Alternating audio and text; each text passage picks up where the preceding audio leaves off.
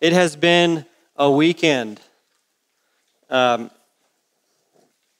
didn't remember how tired I would be. Sure.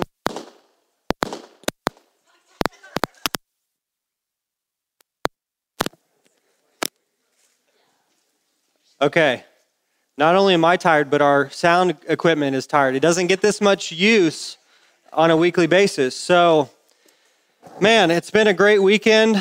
I'm excited that, like, a big goal of ours as a student ministry was that not only that we could have an awesome weekend for our students, but that we could show the parents and the rest of the body what goes on in the student ministry here at Harvest, and also to get the body involved and engaged in the lives of students.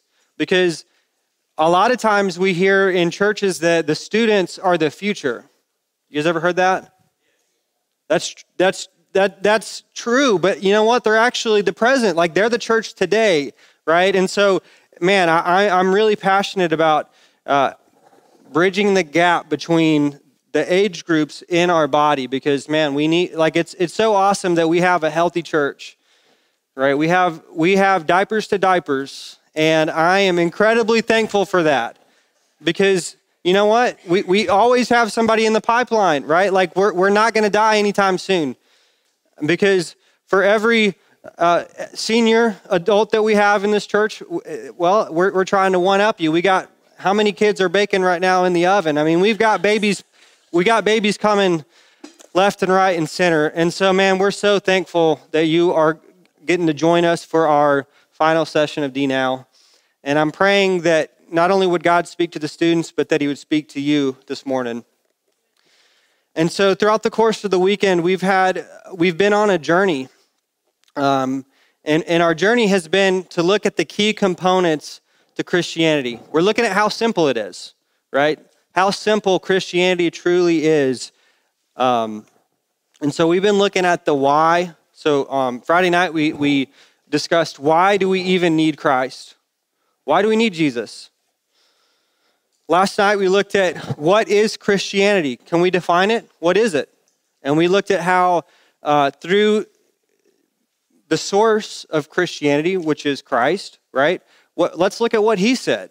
What was the summary of what he taught? And then tonight, we're going to look at the how. Or it's not tonight. This morning, right? This morning, we're going to look at the how. How to be, like, how does this practically work itself out in our lives? So how to be a Christian. And so this morning, as we continue the progression, we're going to look at how it works itself out in your life daily. So let's pray, and then we're going to jump in. Lord, we come before you this morning. God, we need you to move. I don't have anything good to share in the flesh, but God, I pray that you would speak through me so that we could hear from you this morning, so that we could understand what you're calling us to, and God, that we would realize that it's actually quite simple.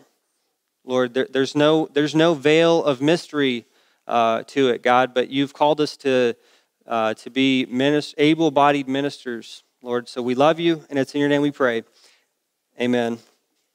So the first thing we're going to look at today is how we got to walk in virtue. Okay, so if we're going to practically live out our faith, we got to walk in virtue, or do what we know to do. Okay, this is the most obvious thing that we could discuss about how to be a Christian. Is first and foremost, it's to walk in virtue. Because if we're not doing what we know to do, then we're wasting our time. There's no point in learning more.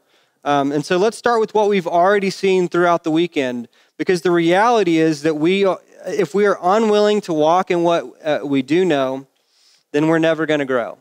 Students, if you don't do what God is calling you to do and what you've heard for him to do, then you're not going to grow.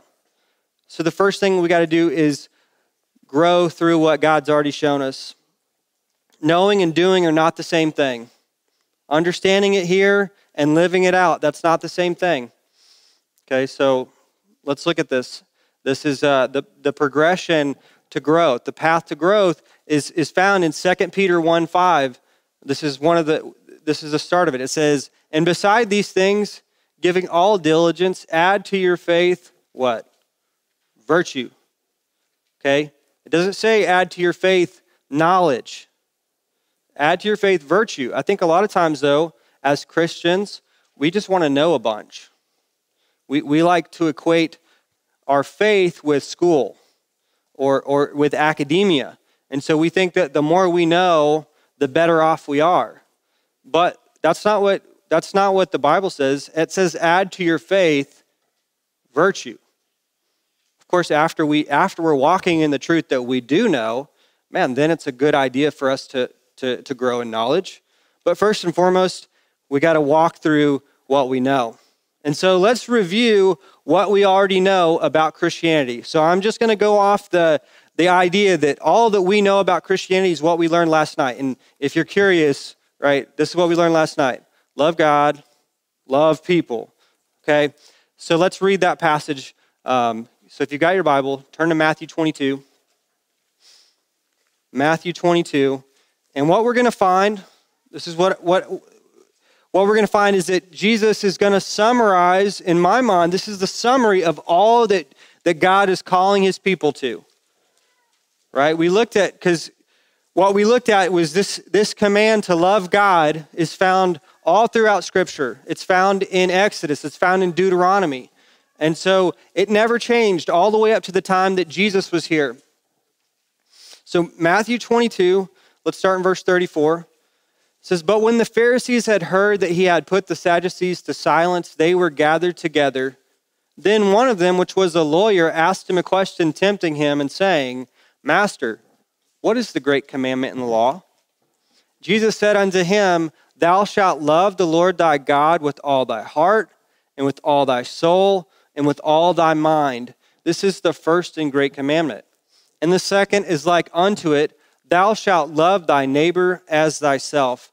On these two commandments hang all the law and the prophet.'" And so simply put, what we know to do is to love God and to love people. So let's recap what it means to love God. What does it mean to love God? Loving God, it doesn't happen accidentally. We discussed that last night. You can't accidentally fall in love with God. Now, the prospect of God, the prospect of Jesus Christ is very appealing, okay? Whenever we come to terms with the fact that we're sinners in need of a Savior, that is very appealing. And we can have an attraction to God based on that.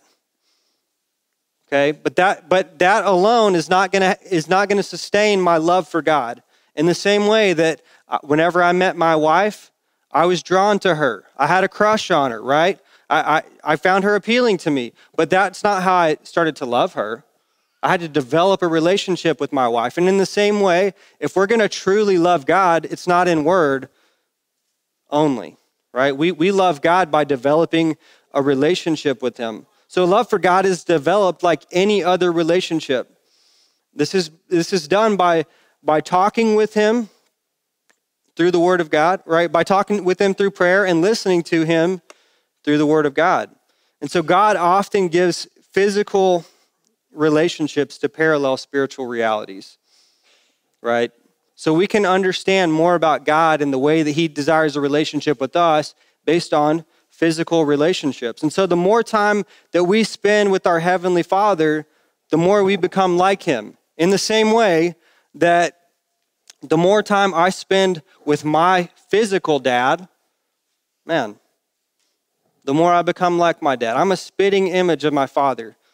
Okay, I've shared this from time to time, but my dad he loved to garden.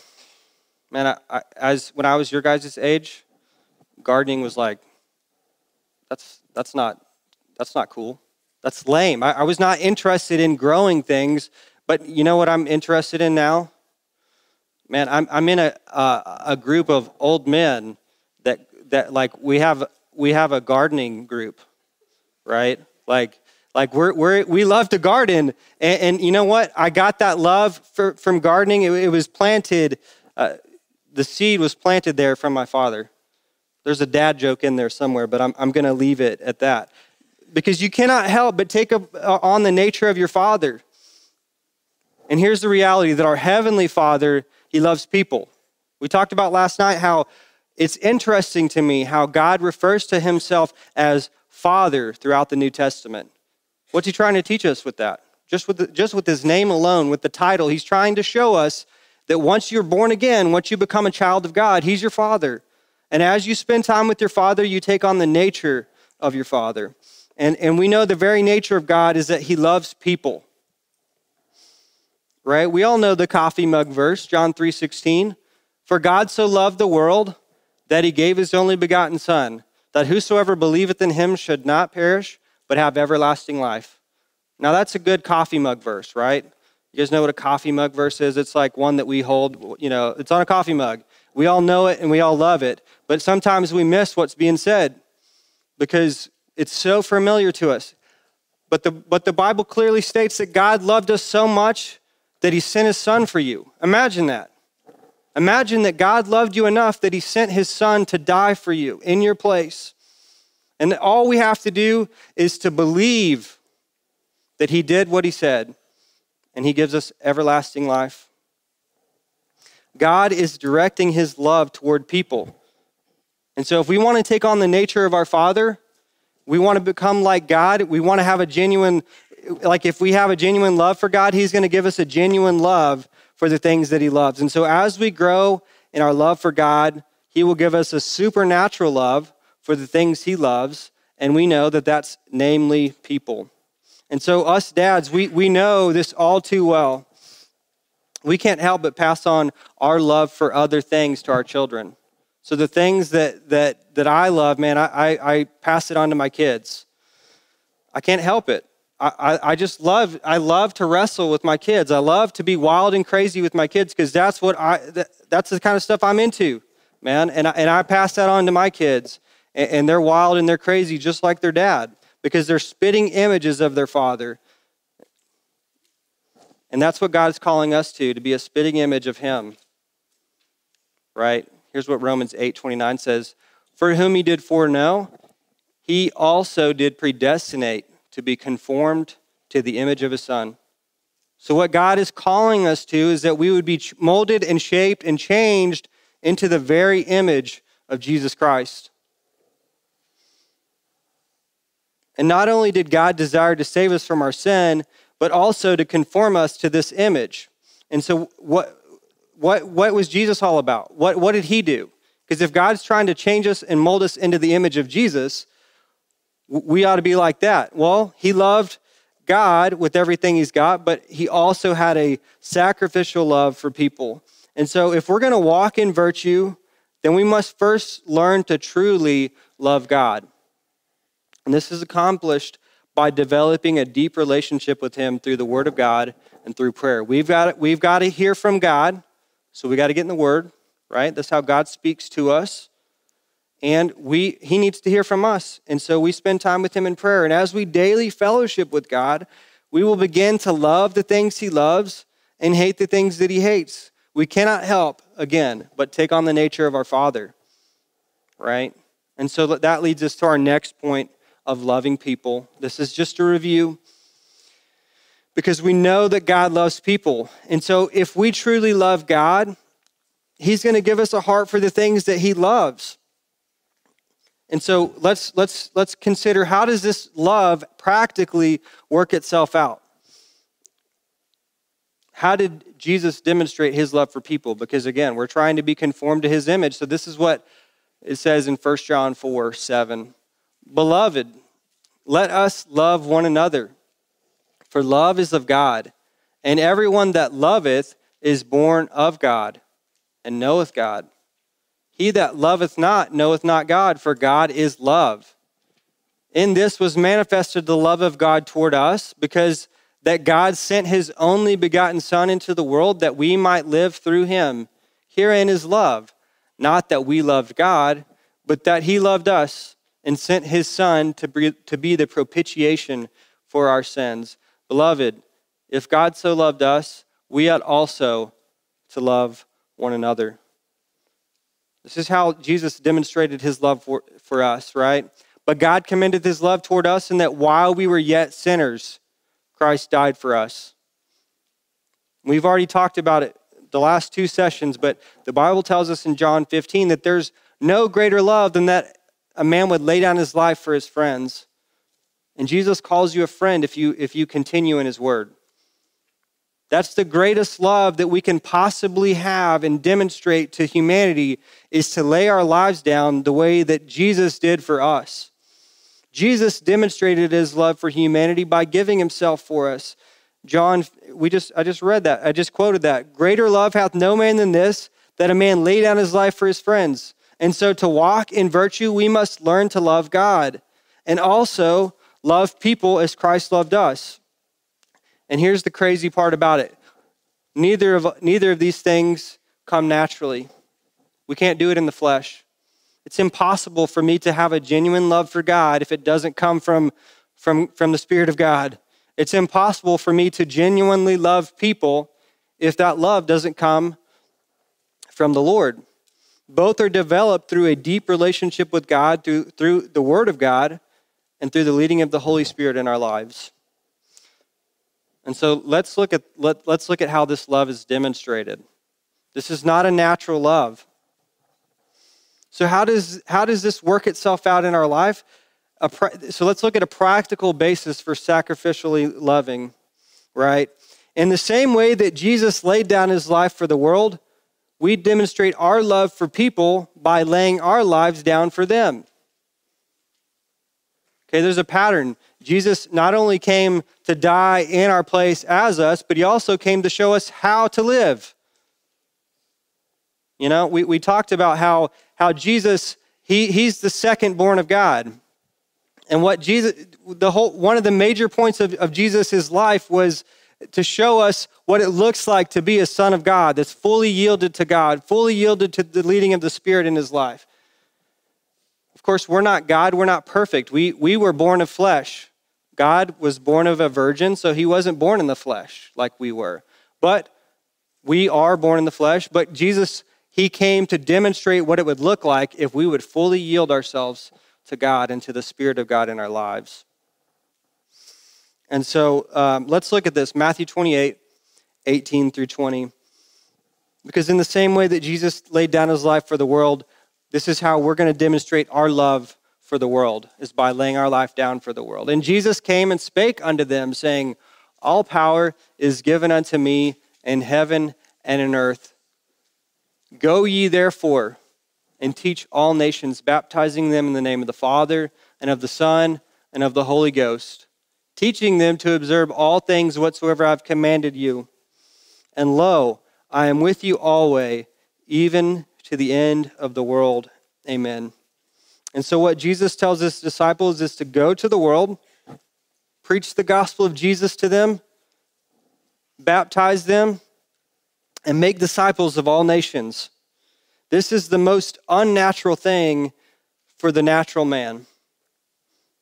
Does anybody read that and think, man, I want to do that? I mean, when the Spirit of God has a hold of us, man, when we catch vision of what God's doing, we want to jump in on that. But naturally, I read that and I'm like, no, I just want to go to my couch, right? I don't want to go to the world.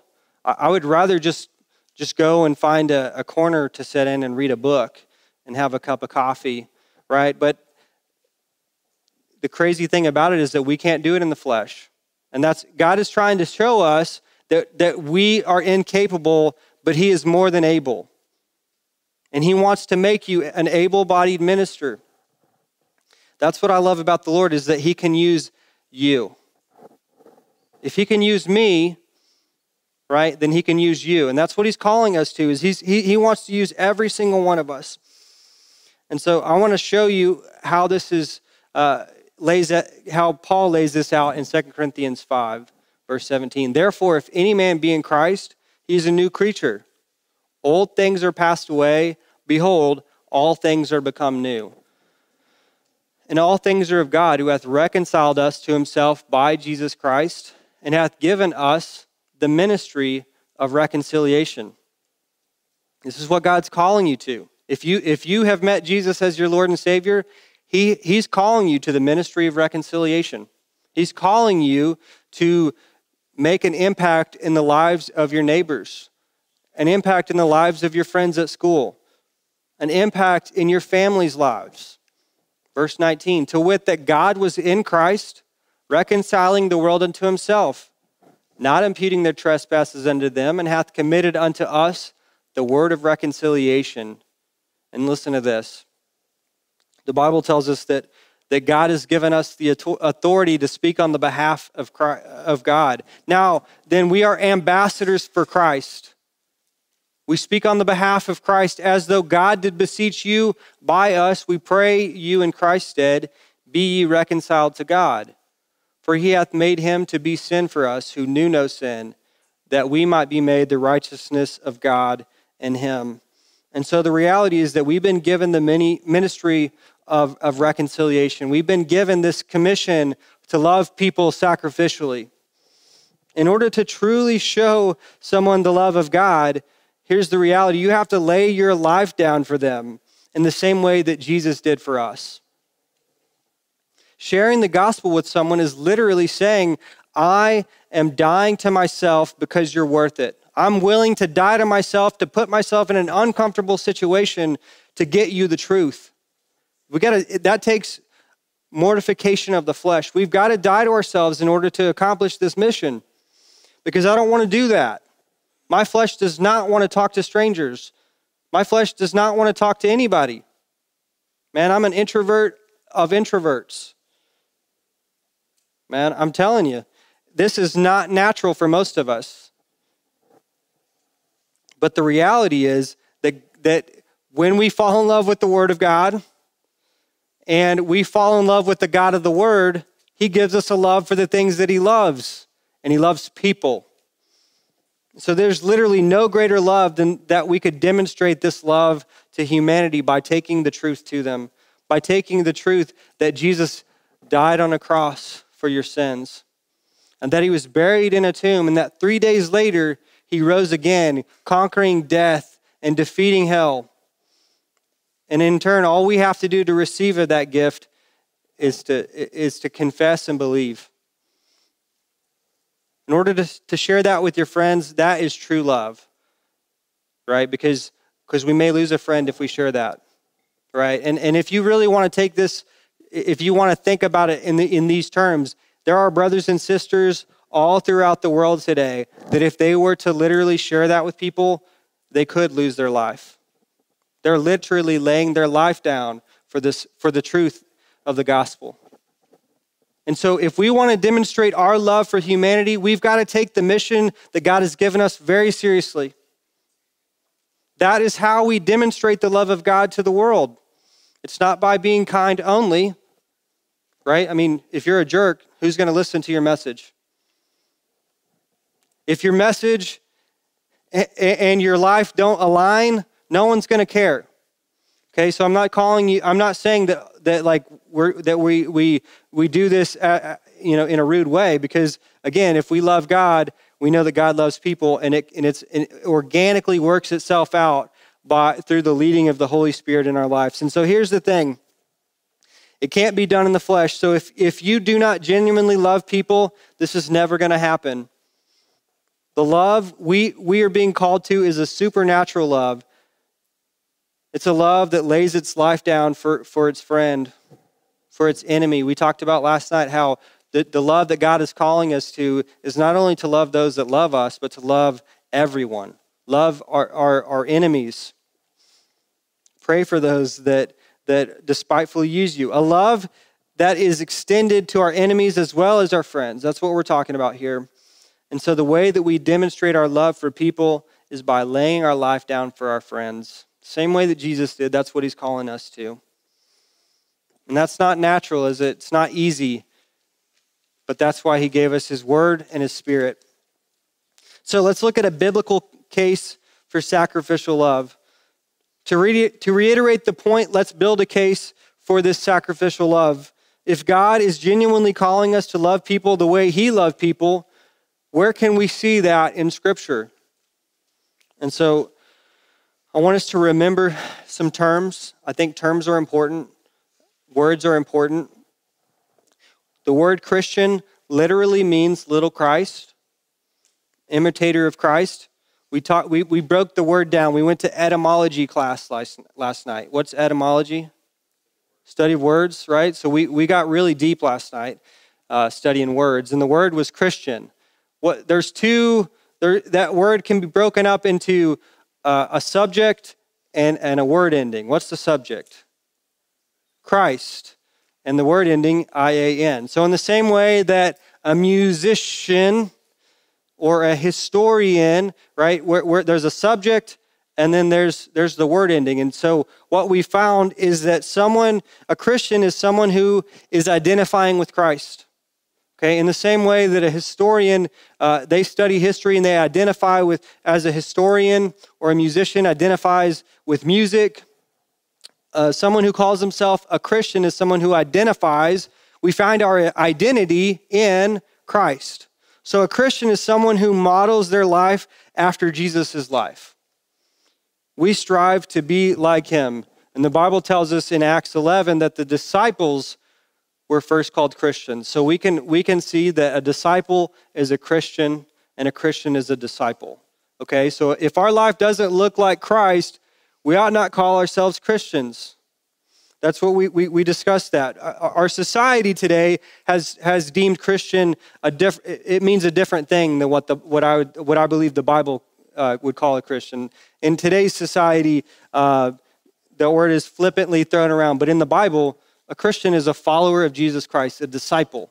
Okay, so 1 John 2:6, he that saith he abideth in him ought himself also so to walk, even as he walked. Therefore, we do what Jesus did with our lives. If we call ourselves Christians, we're going to do what Jesus did with our lives. Jesus came to love and serve the world, laying his life down for humanity. We too are called to lay our life down for the world. Again, I want to continue to make a biblical case for this and lay it out in Philippians 2. If there be therefore any consolation in Christ, if any comfort of love, if any fellowship of the Spirit, if any bowels and mercies, fulfill ye my joy, that ye be like-minded, having the same love, being of one accord, of one mind. Let nothing be done through strife or vainglory, but in lowliness of mind, let each esteem other better than themselves. Look not every man on his own things, but every man also on the things of others. And this is crucial. Let this mind be in you, which was also in Christ Jesus. What's interesting is the Bible clearly teaches us that we have the mind of Christ. Okay, so let the mind of Christ, which is the word of God, be in you. Verse 5, let this mind be in you, which was also in Christ Jesus, who being in the form of God, even though he was God, thought it not robbery to be equal with God. What did he do? Even though he was God, what did he do? He but made himself of no reputation, and took upon him the form of a servant, and was made in the likeness of men. And being found in fashion as a man, he humbled himself and became obedient unto death, even the death of the cross. So I'm not saying that God is calling you to die the death on a cross. God probably doesn't have that for any of us in this room today, but he is calling us to have the same mind in us, to be willing to crucify our flesh and say, people are worth it. If I was worth it, they're worth it. Man, if God wanted to save me, he wants to save them. I didn't deserve this. But praise be to God that someone opened their mouth and they came to me and they demonstrated the love of God to me. Praise the Lord for that. And that's what God is calling us to. Students, that is what God is calling you to. A lot of you are seniors and you're wondering what you're going to do with your life. That's what God's called you to. Now, the way in which that works itself out in your life is completely different than the way that it's going to work itself out in my life. But I can tell you that that's what God is calling you to. To love God with everything you've got, and to love people the way in which God loved you. All right, so here's the plea for us to live as Christ. Now, I'm not saying that we're going to literally die on the cross like Jesus did, but you are called to daily deny yourself and take up your cross. Luke 9:29 says, "And he said unto them, if any man will come after me, let him deny himself and take up his cross daily and follow me." And so here's how all of this fits itself together. If we genuinely love God, as our minds and hearts are renewed and conformed to the image of Jesus Christ through his word, through prayer, through the preaching and teaching of the word of God, then we're going to begin to naturally develop a love for people, because we can't help but take on the nature of our Father. And this love is demonstrated by you daily laying down your life for people. We show them love by sharing the gospel of Jesus Christ and teaching them to follow the Lord, by making disciples.